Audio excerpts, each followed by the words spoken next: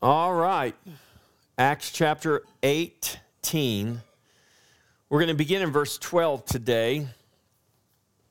So today, as we go through these verses, actually Acts chapter 18, it's going to be verses 12 through 23. We're going to see the completion of Paul's second missionary journey.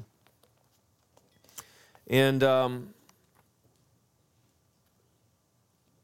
we've looked at this second missionary journey now for a little while. This second journey of Paul's lasted somewhere around 4 years probably. And what we see was Paul's relentless obedience to Christ, to make disciples of the nations, to proclaim the gospel, to fulfill all that Jesus commanded his church.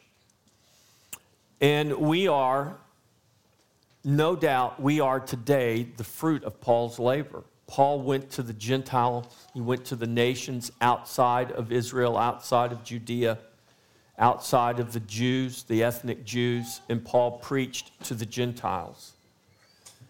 And we are the fruit of men like Paul and men like Peter who went to the nations to proclaim the gospel. And really, Paul is very, very instrumental in the Gentiles. What we saw in his second missionary journey was Paul take Christianity from Asia to Europe. And from that Greek peninsula, Christianity spread throughout Europe, from Italy, from Greece, all the way through time to right where we are today. So let's look at Acts chapter 18, beginning in verse 12. It says, when Gallio was proconsul of Achaia, the Jews with one accord rose up against Paul and brought him to the judgment seat, saying, "This fellow persuades men to worship God contrary to the law." And when Paul was about to open his mouth, Gallio said to the Jews, "If it were a matter of wrongdoing or wicked crimes, O Jews, there would be a reason why I should bear with you. But if this is a question of words and names and your own law, look to it yourselves, for I do not want to be a judge of such matters." And he drove them from the judgment seat. Then all the Greeks took Sosthenes, the ruler of the synagogue, and beat him before the judgment seat. But Gallio took no notice of these things. Father, we ask that you would today open our hearts and open our minds to your word, and that you would, Father God, give us enlightenment by your Spirit, that we would have this word wash our minds, renew our minds, transform us and conform us to the very image of Jesus. Amen. All right, I just realized that I actually think I did not read quite far enough there. I may have shortchanged you guys, and I certainly don't want to do that. I think I had a few more verses I needed to read. Would you guys mind if I had added to it? It won't cost you anything extra. Okay. With your permission, verse 18, we're going to go down to actually verse 23 today. So Paul still remained a good while. Then he took leave of the brethren and sailed for Syria, and Priscilla and Aquila were with him. He had his hair cut off of Cenchrea, for he had taken a vow, and he came to Ephesus and left them there. But he himself entered the synagogue and reasoned with the Jews. And when they had asked him to stay a time longer, he did not consent. But he took leave of them, saying, "I must by all means keep this coming feast in Jerusalem, but I will return again to you, God willing." And he sailed from Ephesus. And when he had landed in Caesarea and gone up and greeted the church, he went down to Antioch. And he spent some time there, and he departed and went over to the region of Galatia and Phrygia in order, strengthening all the disciples there. That's where we wanted to go to. All right. And so when Paul gets back to Antioch, that was the completion of this second missionary journey. So let's go back to verse 12. It's where we ended last week, and we saw that Paul, remember, had a vision. God came to him through a dream. He had this vision, and the Lord told him, don't be afraid to preach the gospel. So remember, as we've gone through Acts, we saw Paul had trouble everywhere he went. And it was not the Gentiles, it was the Jews who were creating problems for Paul. Because the Jews who rejected the gospel believed that Paul was preaching heresy. He was preaching a message contrary to what the scriptures taught. Even though Paul would systematically take them through and show them how the scriptures spoke of Christ, revealed Christ, and he proclaimed to the Jews in every synagogue that he went to that Jesus is the Christ. Jesus is the Messiah we are all waiting for. Now, if you know your Bible history and you know your history, you know that Daniel's prophecies, which were written when Daniel was in Babylon, so some 400 years to 500 years prior to the birth of Christ. And in those visions that God gave to Daniel, there was laid out this timetable. And so the Jews knew exactly when the Messiah was prophesied to come. And so by the time Jesus is born, there were Jews actively looking for the Messiah. This is why the Magi were watching the stars, and they saw the star, and it was the fulfillment of the prophecy from Numbers. A star, a scepter shall rise out of Judah. And so Paul is going into the synagogues, and he's teaching them from the scriptures, Jesus is the Christ you are looking for. Jesus is God's Messiah. Jesus is the one we've been waiting for. Many of them believed, but many of them rejected. And so Paul had troubles in every place he went where there were Jews, where there was a synagogue, because those that rejected the gospel would stir up, not just the other Jews, but would stir up the Gentiles against Paul. And so by the time Paul comes to Corinth, Paul has had his troubles with the Jews. And now he's getting ready to preach in this huge city, this huge center of commerce where there's a large Jewish community. And God comes and gives him these words of comfort. And he has this vision. And so Paul preaches courageously with God's assurance, you're not going to be attacked and they're not going to do any harm to you. Now, we should always pay attention to what God says, but we should also pay attention to what God doesn't say. God didn't say no one would be hurt or beat. He just said, Paul, you won't be. So in verse 12, when Gallio was proconsul of Achaia, Achaia was basically the Greek peninsula. So if you can imagine, this guy, Gallio, was the authority of the entire Greek peninsula for the Roman Empire. So this was a very powerful person. When Gallio was proconsul of Achaia, the Jews with one accord rose up against Paul and brought him to the judgment seat, saying, this fellow persuades men to worship God contrary to the law. So from verse 12 to verse 16, we have Luke's account of what happened when Paul was taken by the Jews and accused before Gallio, the proconsul. The accusation was, this fellow persuades men to worship God contrary to the law. And when the accusation is made, Luke says Paul is getting ready to make his defense. Paul is just getting ready to open his mouth when Gallio says, if it were a matter of wrongdoing or wicked crimes, O Jews, there would be reason why I should bear with you. But this is a question of words and names and of your own law. Look to it yourselves. I don't want to be a judge of such matters. And Luke writes that Gallio drove them from the judgment seat. So Luke's description of the scene, he drove them. So this wasn't Gallio just saying court dismissed and they all filed out very orderly and left, disappointed, because they didn't get the justice or the punishment they were looking for Paul to get. Obviously, they weren't happy. So if you can imagine, this was not an orderly situation. They were probably shouting, yelling, protesting, objecting, trying to convince Gallio that he should listen to them. Paul should be punished because Luke says he drove them from the judgment seat. And Luke's description of the scene of the Jews being driven from the judgment seat indicates that they did not leave without protest. And more than likely, they were being quite disorderly as they were being driven out.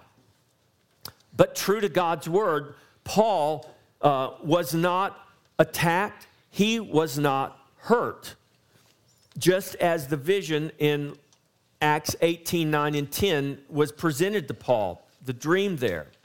And so the Jews who accused Paul that were driven out of the court, they did not get to see Paul being punished by the proconsul because the proconsul would not have it.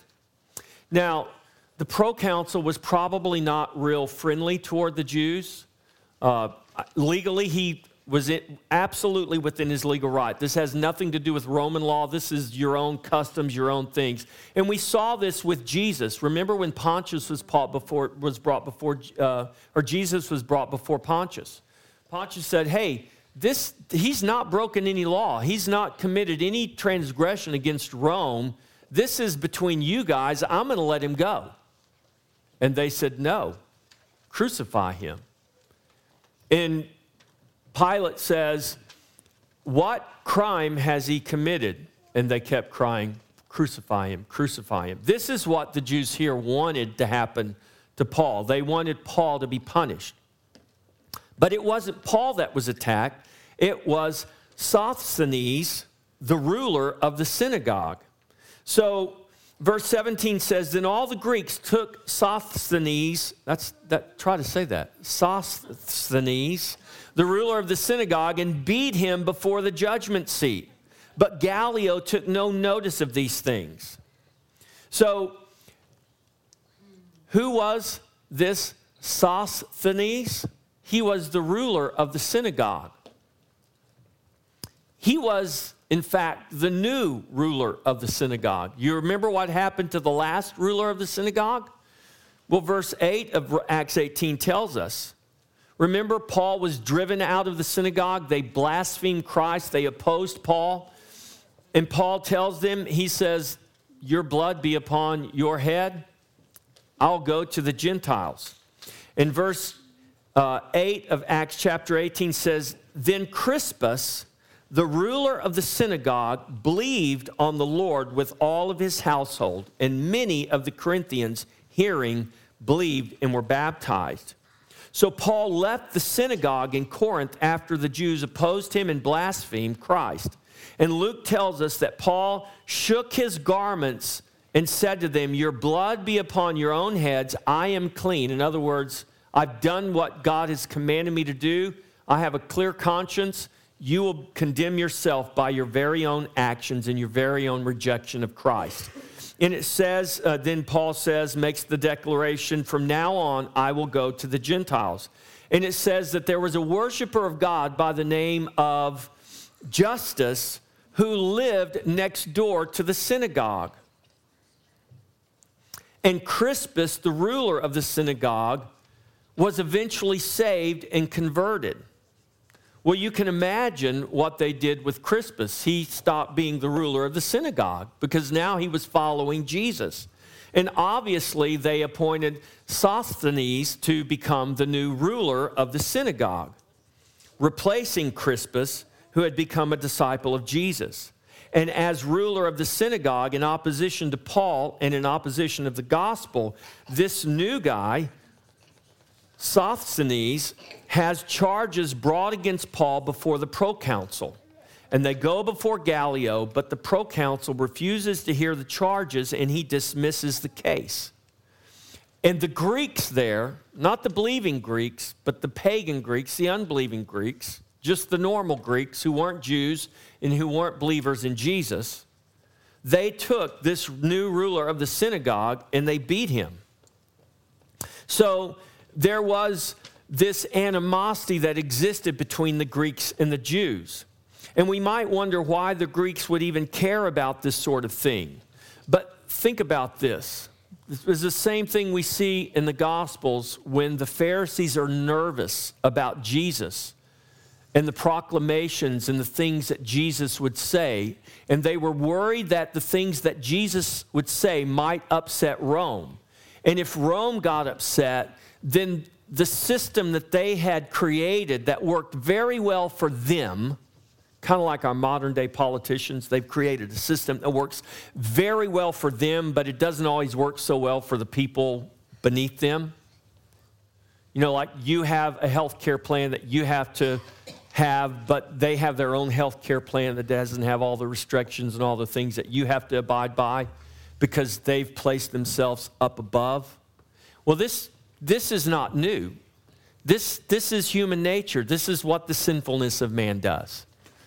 And so these Greeks understood that if Rome gets cross with them, Rome has the power to make their life miserable. And so the Greeks didn't want anything done that could cause the proconsul to make life more difficult. And unlike Greeks who had been ruled by emperors, so remember before Rome ruled the world, who ruled the world? Greek did. Alexander the Great took the Greek Empire all the way to India, and he quit just because they got tired. It's like, don't we have enough of the world? We're kind of tired. We want to go back home to our families. And Alexander says, okay. And they go back. And Alexander, who was an alcoholic, died of alcohol poisoning on his way back home to Greece, and his kingdom was divided by his 4 generals. But the Greek Empire is what ruled the world. So Greeks were used to being ruled by emperors. They were used to this lifestyle. And so they didn't have a problem with the Romans. But the Jews weren't quite like that. The Jews were a much more unruly and difficult people. So unlike the Greeks, the Jews were often seen by Rome as an unruly people who did not just quietly submit to the will of the empire or the will of the emperor. Sosthenes was beaten by the Greek mob while the proconsul took no notice. So Gallio turned a blind eye to the mob violence that was taking place. And it's very likely that the Jews were of little concern to Gallio except their disorderly conduct. And it could be that Gallio allowed this to happen simply just to kind of teach the Jews a lesson. You stay in your place, and don't bother me, just be quiet subjects of the emperor, and everything's going to be okay. So this account in Acts doesn't tell us what happened to Sosthenes after this, but there is a mention of him again in the scripture. In fact, he's mentioned in the opening greeting of Paul's first letter to the Corinthian church. So Paul is in Corinth right now. This is taking place in Corinth. Crispus, the previous ruler of the synagogue, became a disciple of Jesus. Sosthenes was taking Paul to court, opposing Paul. He gets beat by the Greek mob, and we don't know what happened after that. He obviously survived, but more than surviving, he actually found life. 1 Corinthians chapter 1:1, Paul opens his letter to the Corinthian church. So 1 Corinthians is written after Paul has already been to Corinth. He's left Corinth. 1 Corinthians and 2 Corinthians, Paul is writing back to this church. So Paul stays in Corinth for a year and a half, and he's establishing the church there. He writes his first letter back to them, and here's how he opens it. Paul, called to be an apostle of Jesus Christ through the will of God, and Sosthenes, our brother. There he is. The guy that got beat by the Greek mob, somehow, by the grace of God, comes to be a follower of Jesus.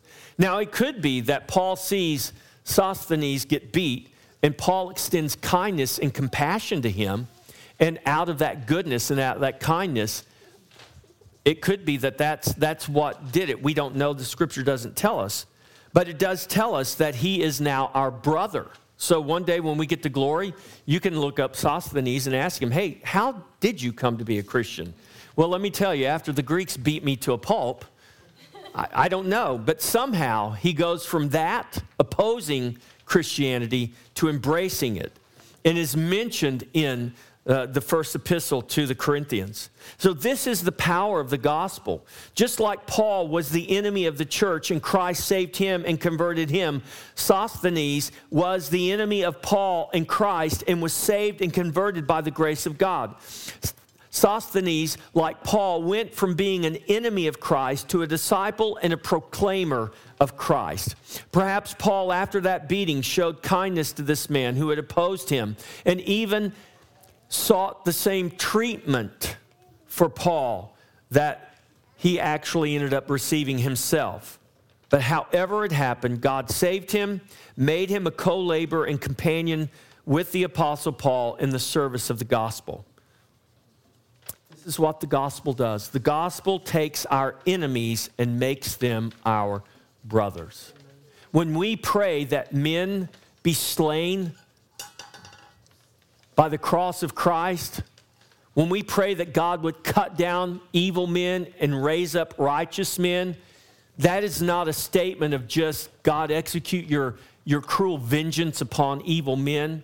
When we pray God cut down evil men and raise up righteous men, our prayer should be that the very evil men we're praying against are cut down by the cross of Christ, and through the cross of Christ they are raised up righteous men.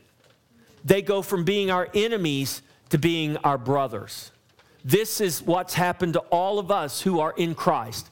If you are born again today, if you confess Jesus as your Lord and Savior, at one time, some point in time, you were cut down in your life. You were crucified with Christ, and you were raised in His life.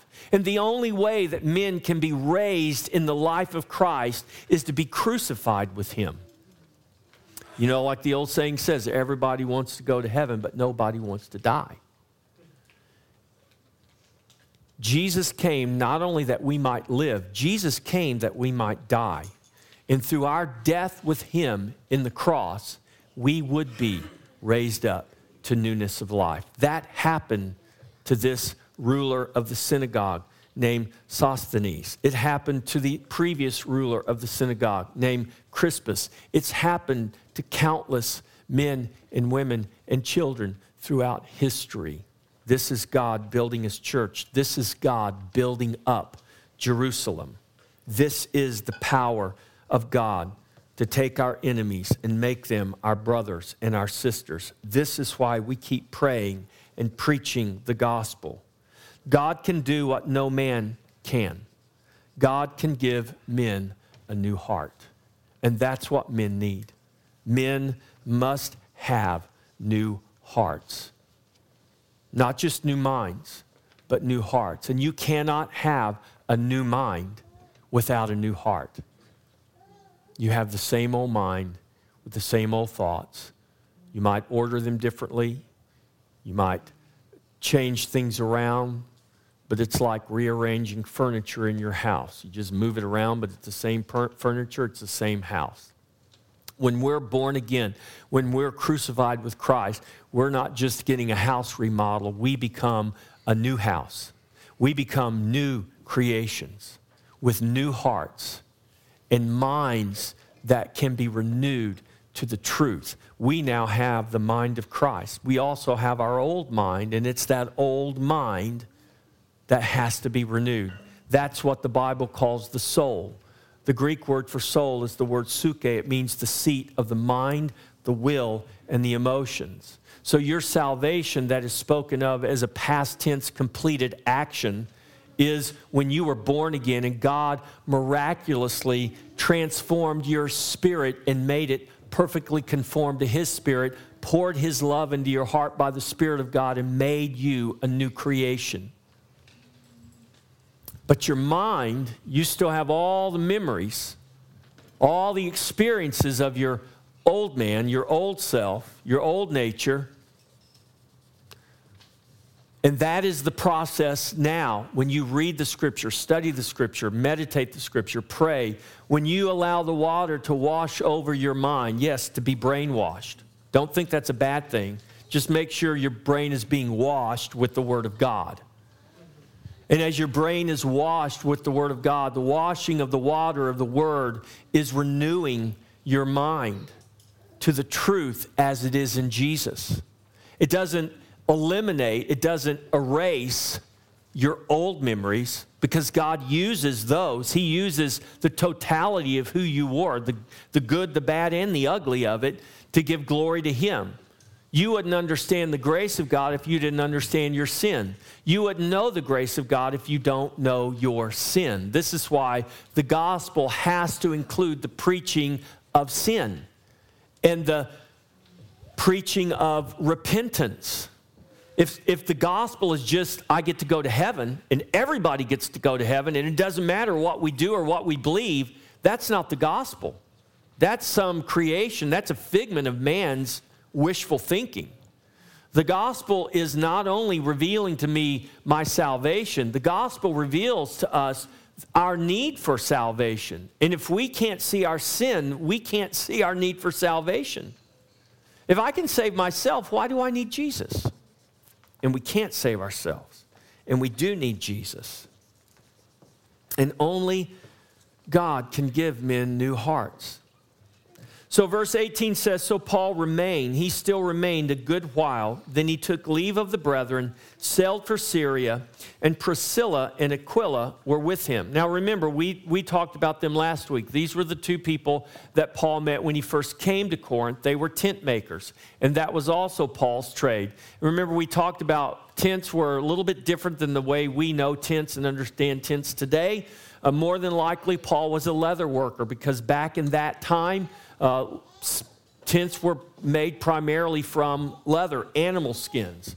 And it was Paul's work as a tent maker was his work to be able to take that leather, take that material, and turn it into a tent. That's what Aquila and Priscilla, that was their occupation.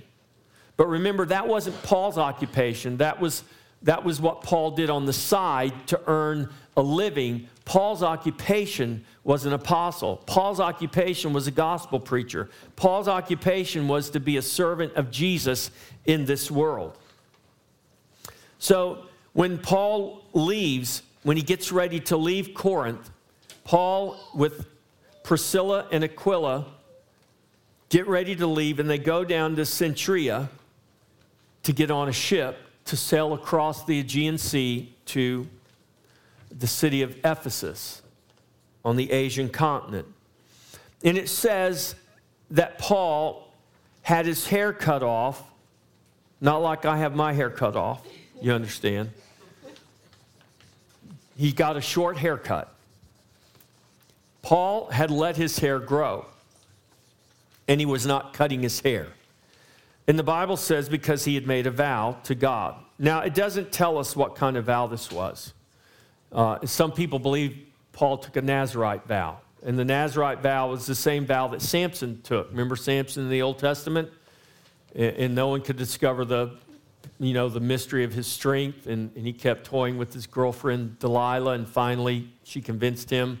And he unwisely told her what the real deal was. And she cut his hair, and he lost his strength. You know the story. I won't tell you the story. His hair grew back, and so did his strength, and he brought a greater victory at the end of his life, though it cost him his life, than he did all the other ones.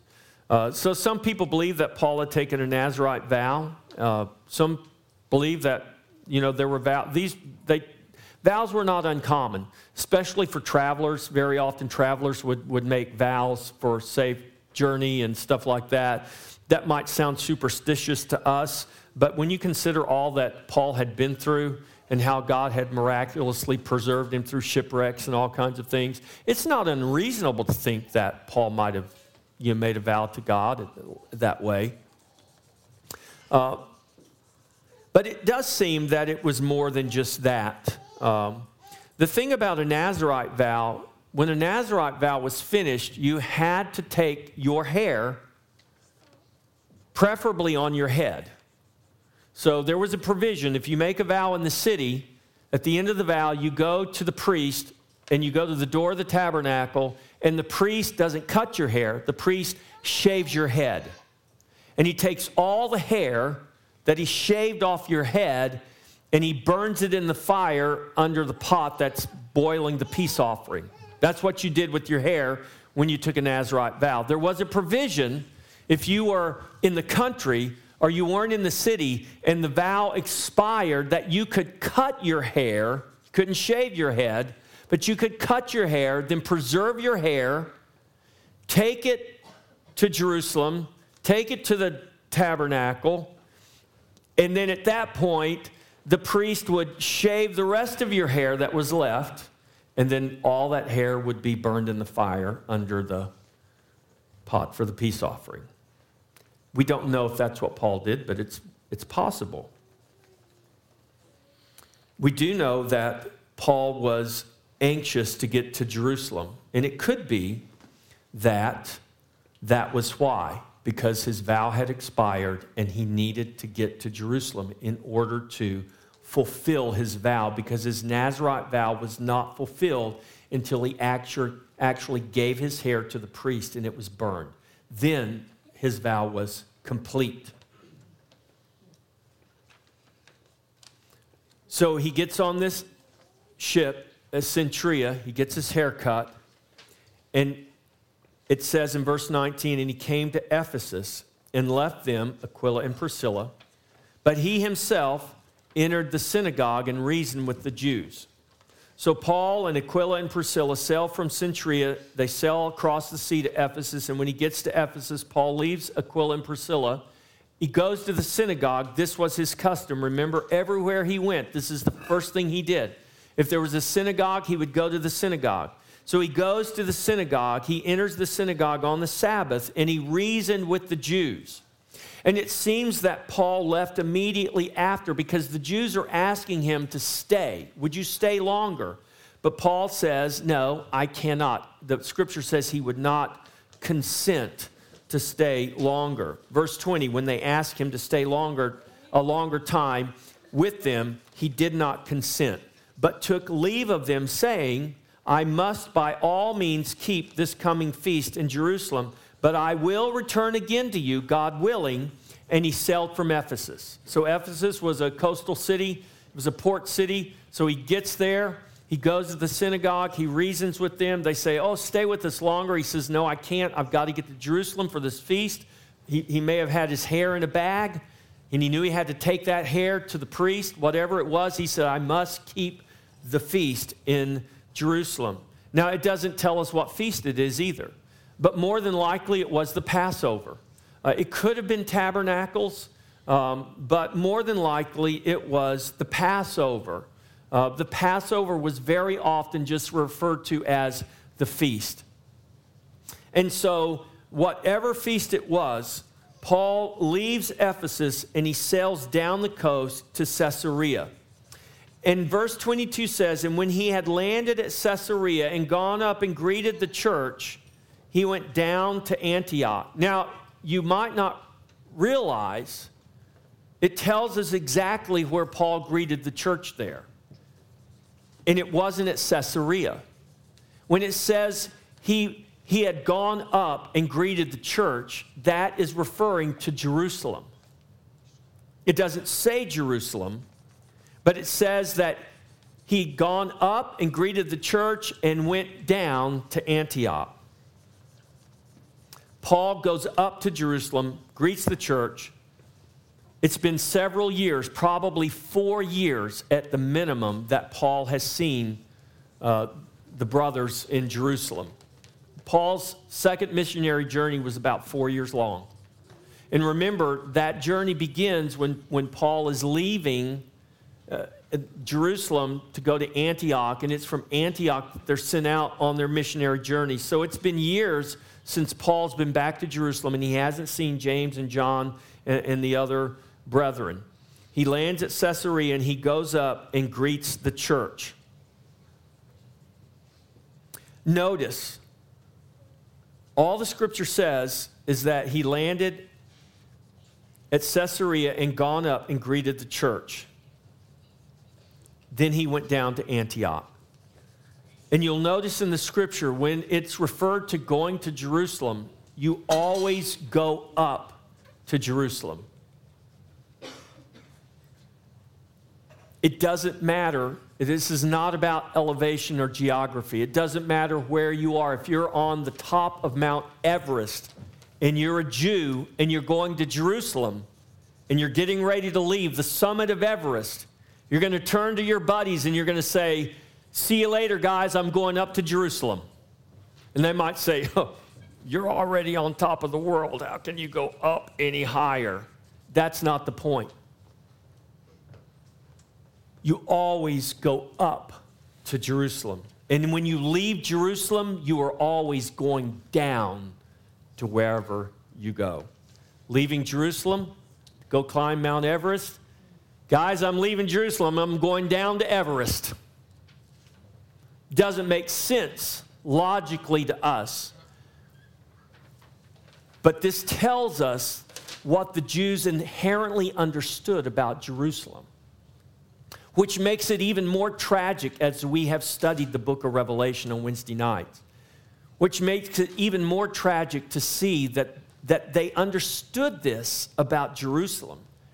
And even the way they spoke of the city, they spoke of it correctly, but they didn't have it in their hearts. They could not see the fullness of what God had intended and what God was doing.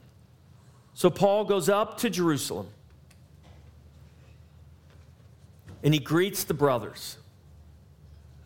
This is absolutely fitting because Jerusalem, as we know, is the bride of the Lamb. The holy and new Jerusalem is the glorious heavenly city. The earthly Jerusalem that Paul is going up to here in the book of Acts, that earthly Jerusalem situated there in Israel was simply a foreshadowing of the true. Paul understood this. Paul knew this.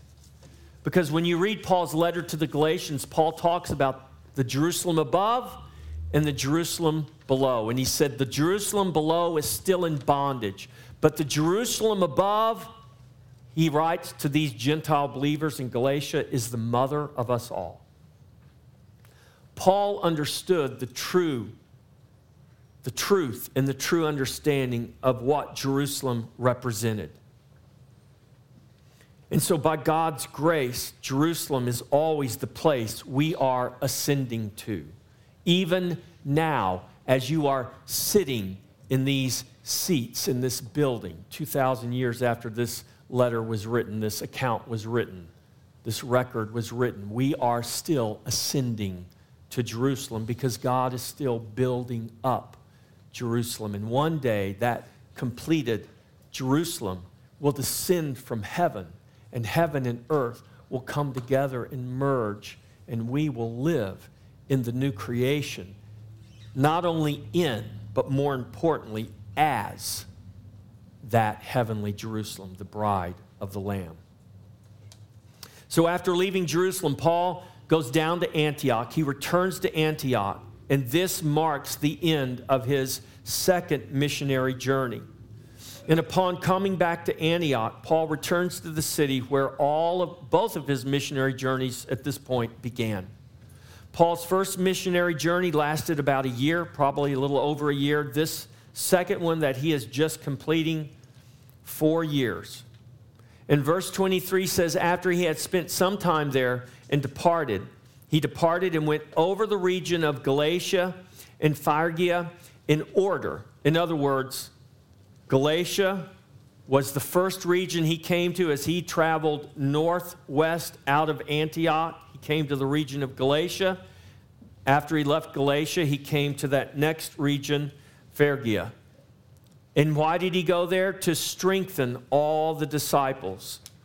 So his journey from Antioch back to the regions there began his third missionary journey. And what was his purpose? It was the same reason he left the first time.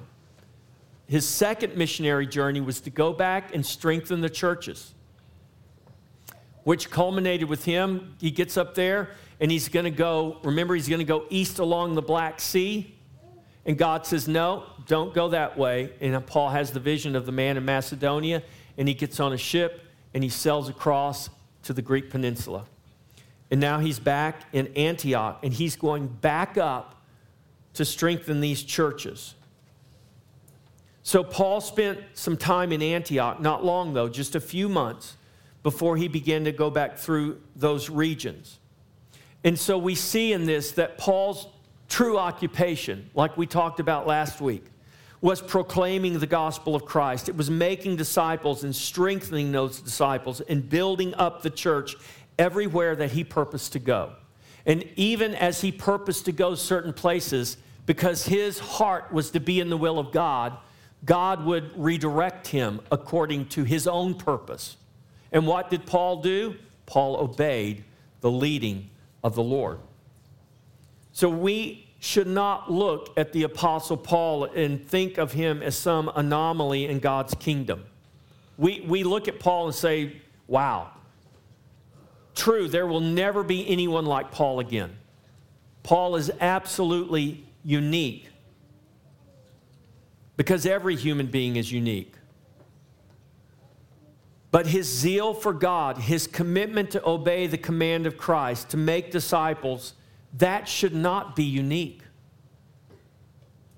It wasn't that Paul was special. It wasn't that Paul had more of something than we do. Paul had the same Jesus that we have. Paul had the same Holy Spirit. He has the same Holy Spirit that we have. The same Spirit that raised Christ from the dead that was in Paul is the same Spirit that raised Christ from the dead that's in each and every one of us today. Paul wasn't more gifted, more talented.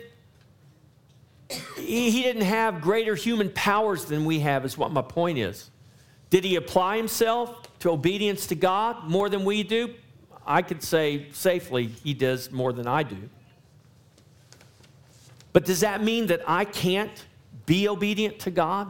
Does that mean I can't have a zeal, the zeal of the Lord, and believe God and trust God and seek God, that I too would walk in that kind of obedience, that I too would have that kind of zeal, that I too would seek to have the Spirit of God work in me and move through me the way it did the Apostle Paul? We can all have that. We can all desire that.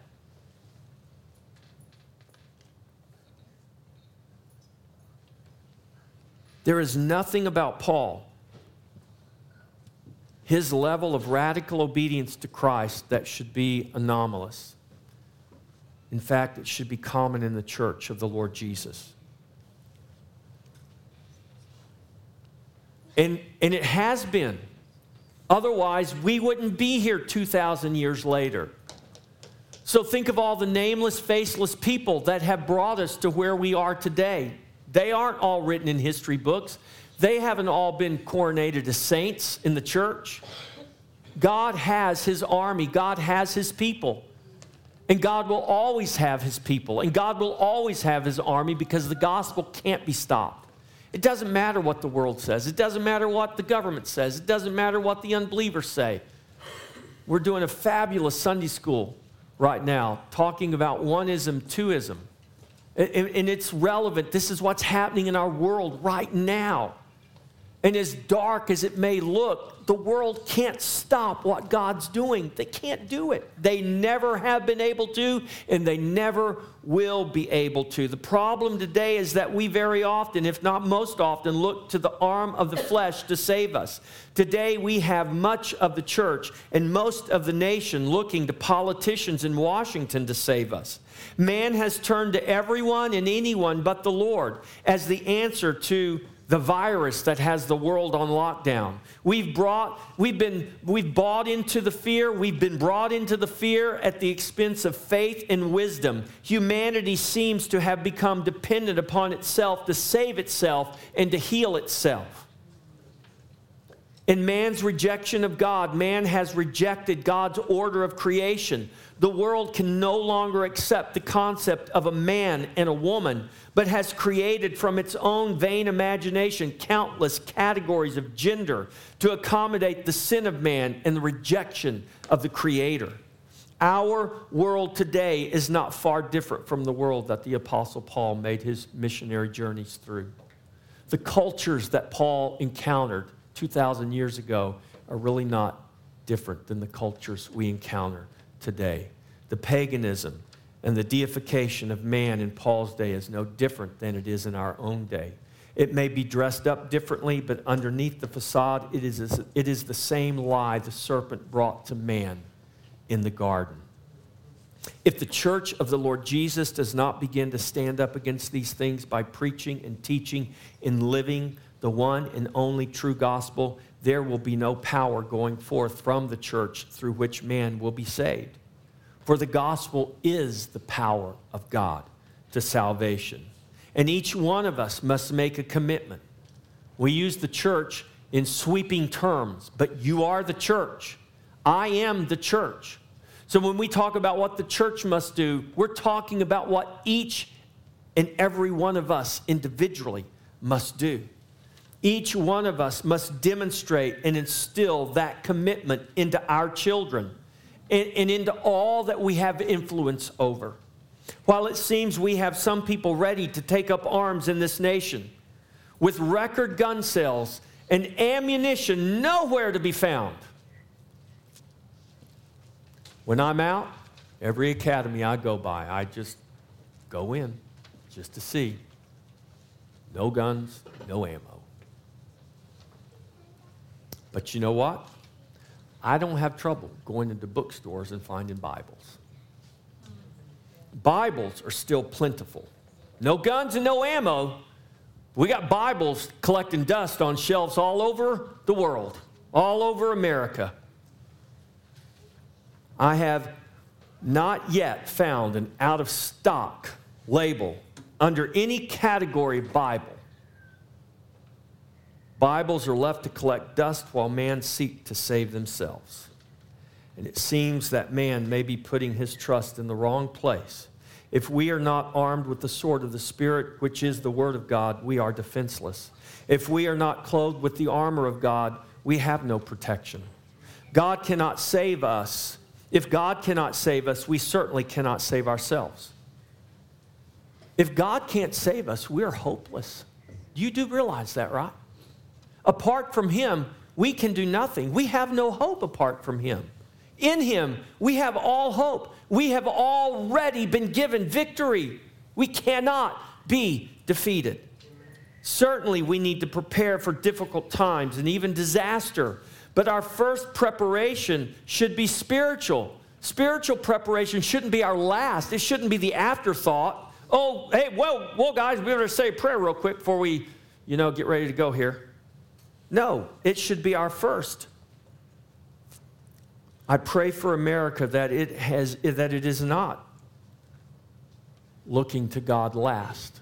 I pray, especially, most fervently, first and foremost for the church, that the church would not look to the arm of the flesh, but the church would look to her Savior, to her Lord, Jesus. I pray for America that it is not the case that she is thinking of God as an afterthought, though it has been that way in times past and may be that way right now.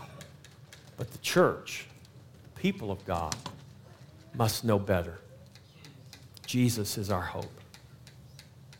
We come to the table of the Lord each week as a visible expression of coming to the Lord, of acknowledging Him as our hope, as our salvation. Paul wrote to the Philippians to let their requests be made known to God with thanksgiving. We come to this table of thanksgiving with thankful hearts for the salvation we have in Jesus, a salvation He purchased for us with His own body and His own blood. We come to this table hopeful in His salvation.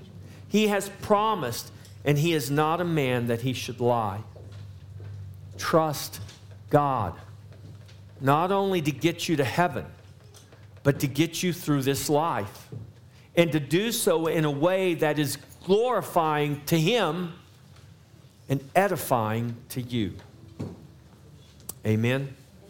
Jesus is Lord, and He is the Savior. Trust Him. As you trust Him, you are welcome to this table. If you count yourself part of the covenant people of God, whether this is your church, home, body, or not, you are welcome to this table. We believe in the Holy Catholic Church. We believe in the unseen universal church, believers since the beginning of time until Jesus sets his foot back on this ball of dirt we call the earth. We believe in the church. And if you count yourself a part of that church, then welcome to Jesus. Let's all stand. Paul writes in his epistle, it is high time that the church awake. What he's saying is it's past time. And it is past time that we as the church and we as the people of this nation turn to the Lord. If you are humbly turned to him, if you are humbly crying out to him, then continue with all fervency. All the fervency you can. And if you don't know where or how to start, then start on your knees. Start with a humble heart in reliance to God. But cry out to him. Turn to him. Confess your own sin. I confess my own sin, but I also confess the sins of this nation as I cry out to God. We are the people of God, and God promised, if my people called by my name will humble themselves and pray and turn from their wicked ways, then I will hear from heaven and I will heal their land. Our land needs healing, and Jesus is the only healer that can heal it. And we are the people that hold the key to that healing. We, the church, must cry out to our God and to our Savior. So let us do that on behalf of our nation. Let us do that on behalf of the church. Let us do that for his glory. Amen. Amen.